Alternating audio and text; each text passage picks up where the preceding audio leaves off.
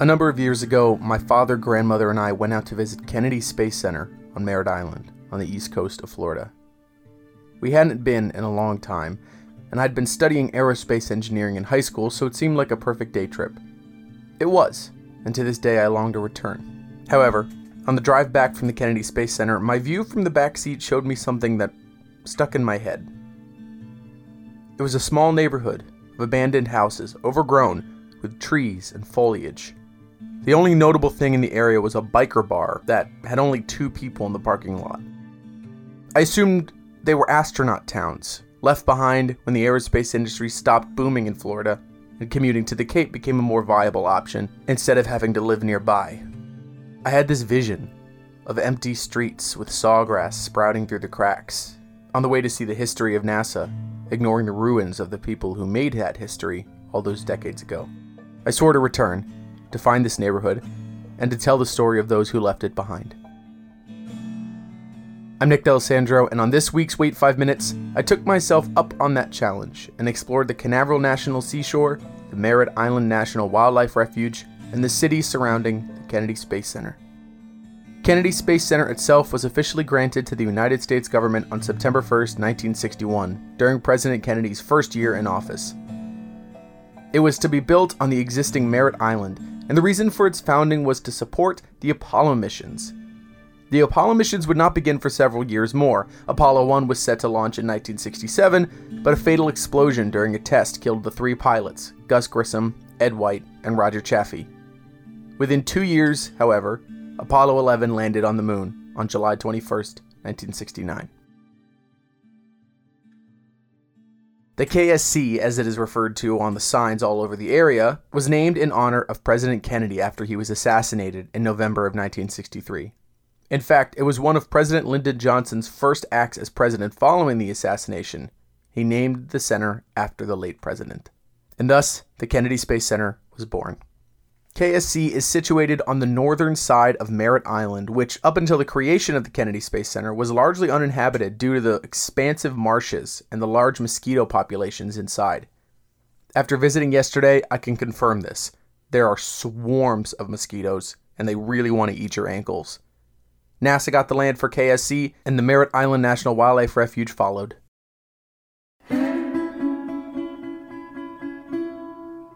Preliminary research on ghost towns in the area pointed out a couple of notable former townships. Most of them were on Merritt Island, but there was one just south of New Smyrna Beach that was the only one on the list that had a structure still in place. The town was called Eldora, and it was situated inside the Canaveral National Seashore. This seashore is 25 miles of undeveloped nature, making it the longest stretch of undeveloped land along Florida's Atlantic coast. It contains obvious recreational activities such as canoeing or hiking, but includes an archaeological dig at a spot called Turtle Mound. Turtle Mound is a 50-foot-tall prehistoric archaeological dig made by the Timucuan people 5 or 6 centuries before colonizers came to our peninsula, and composed almost entirely out of oyster shells.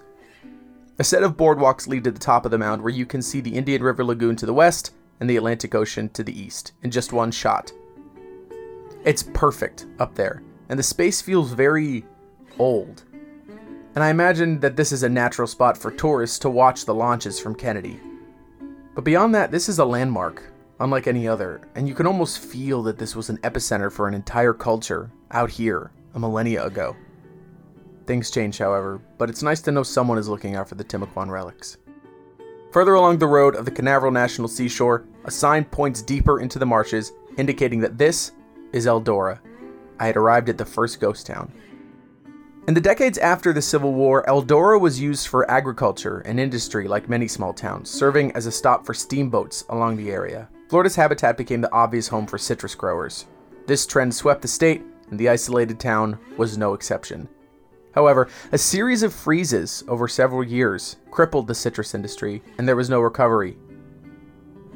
After the turn of the century, when Florida's addiction to tourism first took hold and railroads cut through the land, Eldora became a destination along the marshes for rich travelers coming from the north. Eldora was the place for fishing, hunting, and boating. But then, before World War II, Eldora fell to ruin. The population fled north, and Eldora only had one resident, a painter named Doc Leeper, who helped found the seashore. When she passed in 2000, Eldora became official government property. The State House, built in 1913, still stands to this day along a back road. En route to the State House, I encountered something completely new to me, the first of many firsts this trip. A hairy creature stood at the side of the road, about 2 feet tall. My car clearly startled it, and it dashed into the woods. Approaching where it had been, I looked through the shrub and saw the famous Florida wild hog. As I passed, he snuffed across the road behind me, and I sat slack-jawed, admiring the fact that I just saw a literal pig in the middle of the woods. If you haven't seen one in person, it's impossible to explain how surreal it is. He shuffled off, and I drove on. The State House itself is beautiful, and the museum inside was being renovated by a ranger who was repairing the windows upstairs. The view was great, facing the Indian River Lagoon and reflecting the sunlight from its white panels. I'll be honest and tell you that older buildings like this often make me feel uneasy. The idea of a whole house, very old and totally unoccupied, it sends shivers down my spine. But the Eldora State House, shockingly, did not incite such a feeling. It felt peaceful and welcoming, and I was glad to see it looking so beautiful in the Florida autumn heat. To finish my search along Canaveral seashore, I drove as far as the road would take me. After a few minutes, I arrived at a sign unlike any I had ever seen.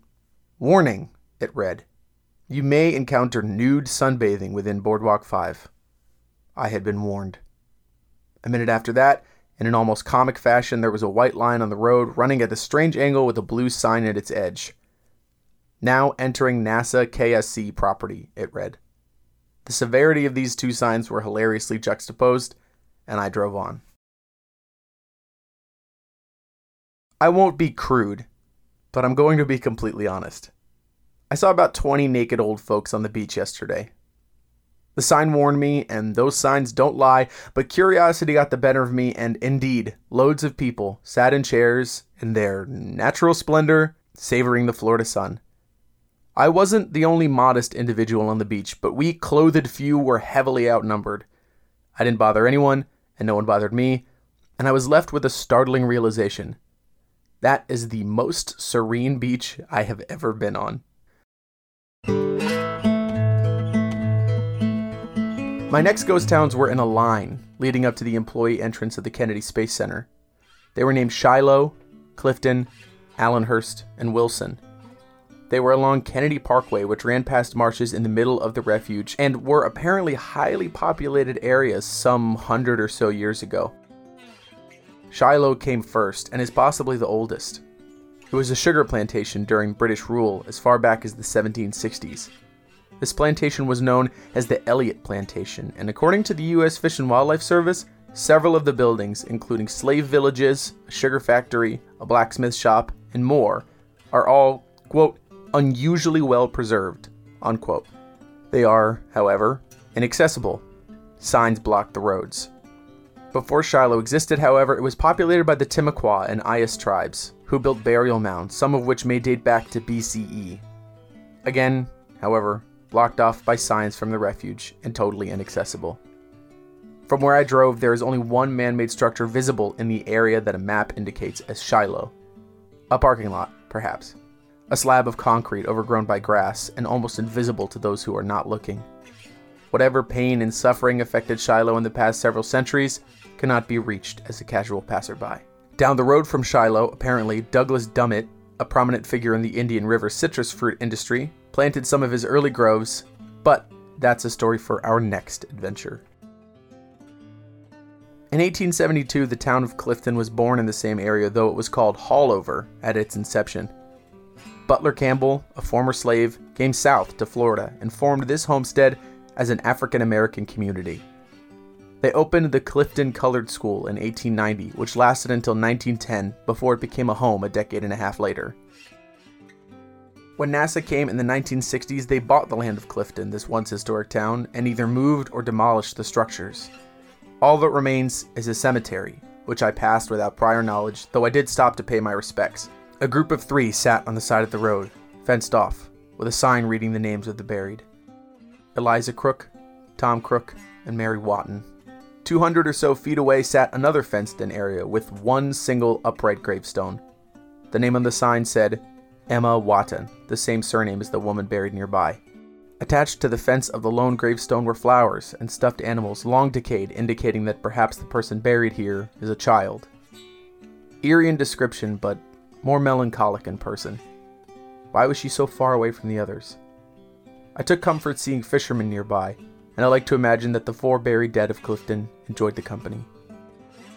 Allenhurst was next, though there was no indication.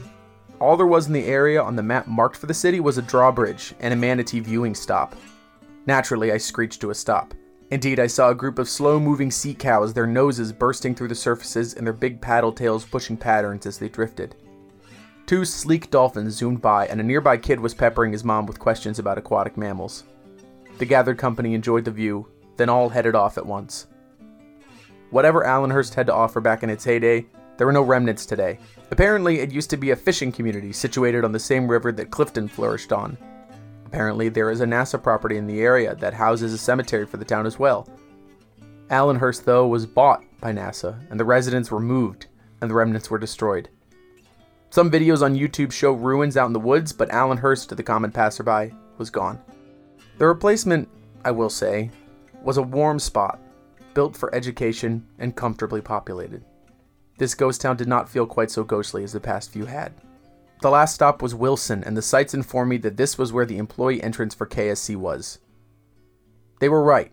A 4-way stop with a traffic light and real roads appeared from nowhere. Train tracks zoomed past remnants of the Wilson Lumber Company, which existed on this spot in the 1930s after many of the other cities in the area had fallen to ruin. The tracks were the footsteps this area left behind. In the distance, a shock to the system, I could see the large vehicle assembly building at Kennedy, the most iconic building on property. Just for the hell of it, I approached the guard gate. An armed guard stepped out and graciously waved me through after I pulled the lost tourist gimmick. A note for posterity, I was not lost. So I turned and headed west, driving quicker than I should have because something struck me.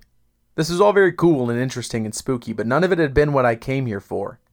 I came here for overgrown suburban neighborhoods abandoned by astronaut families some decades ago. I had seen them just 5.5 years ago. Where had they gone? So I drove. Up past Titusville, down through Cape Canaveral, right through Cocoa, and eventually into Cocoa Beach. I had driven every major road between the Kennedy Space Center and I-95, and no matter where I went, nothing. No overgrown suburbs, no abandoned neighborhoods, not even the biker bar I remember so clearly. So I pulled to the side of the road, and in a moment of pedagogic brilliance, I Googled the sentence, "Where did astronauts live, Florida?" The first result was straight to the point, Cocoa Beach. Well, that's where I was. The Cocoa Beach website indicates that Cocoa Beach was so famously the location of astronaut homes that the popular show I Dream of Jeannie, which premiered in 1965, was set in Cocoa Beach because the main character, Major Tony Nelson, was an astronaut. Beyond that, despite excessive research, nothing in the internet points to the idea that there are abandoned neighborhoods outside of the Kennedy Space Center. Whatever I saw in 2013 as an eager 17-year-old with a burgeoning interest in Florida history had either been completely removed or possibly had never existed. Either way, I had no more time to search, as the time change was bringing the sun down earlier than usual and I didn't want to be driving on country roads in the dark. So after a quick dinner on the beach, I departed. The memory I have still as I record this is so clear. It had struck me with so much inspiration, and I was so eager this week to finally get to tell the story that had sparked my imagination almost 6 years ago. However, there's something to be said about the way things change in Florida. Obviously, there's the idea that's this show's title, the premise that things change so quickly so it's best to not get attached. But that's not what I was thinking as the Cape faded into the rearview mirror. Eldora, Shiloh, Clifton, Allenhurst, and Wilson once stood, populated, flourishing, growing. They were there. The Timucuan people lived in peace, building their mounds and fish camps before colonization came and took all that away. They were there. The towns of the East Coast diminished before NASA came and made their mark. They are there.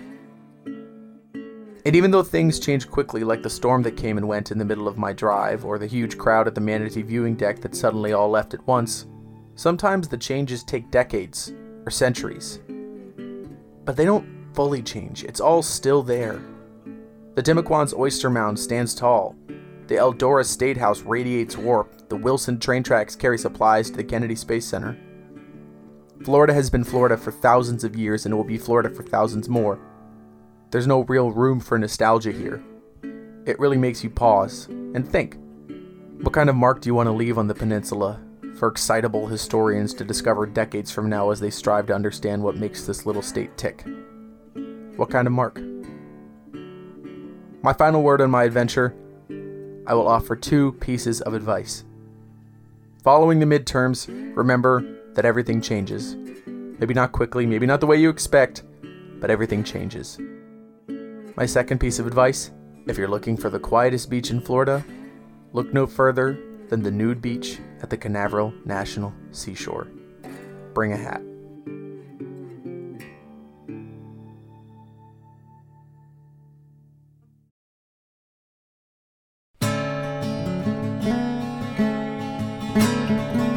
If you like this episode, please share it with a friend. These stories are the most fun to make, and I hope you have fun listening.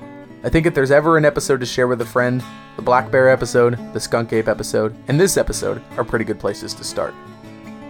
If you have any questions or would like to pitch a topic in the future, you can reach me at waitfiveminutespodcast@gmail.com. Next week will be about Florida's dependent relationship on hunters and hunting seasons, which was a topic recommended to me a few weeks ago by my friend Annie. All the music in this episode is from Lobo Loco. All the sources used in the research can be found in the episode description below. Thank you for listening. If any of the recounts happening statewide change the election results, I'll be covering that story and how it happened at the beginning of next week. Until then, I'm Nick D'Alessandro. Be kind to each other, be kind to yourself, and drink more water. Have a good weekend, guys.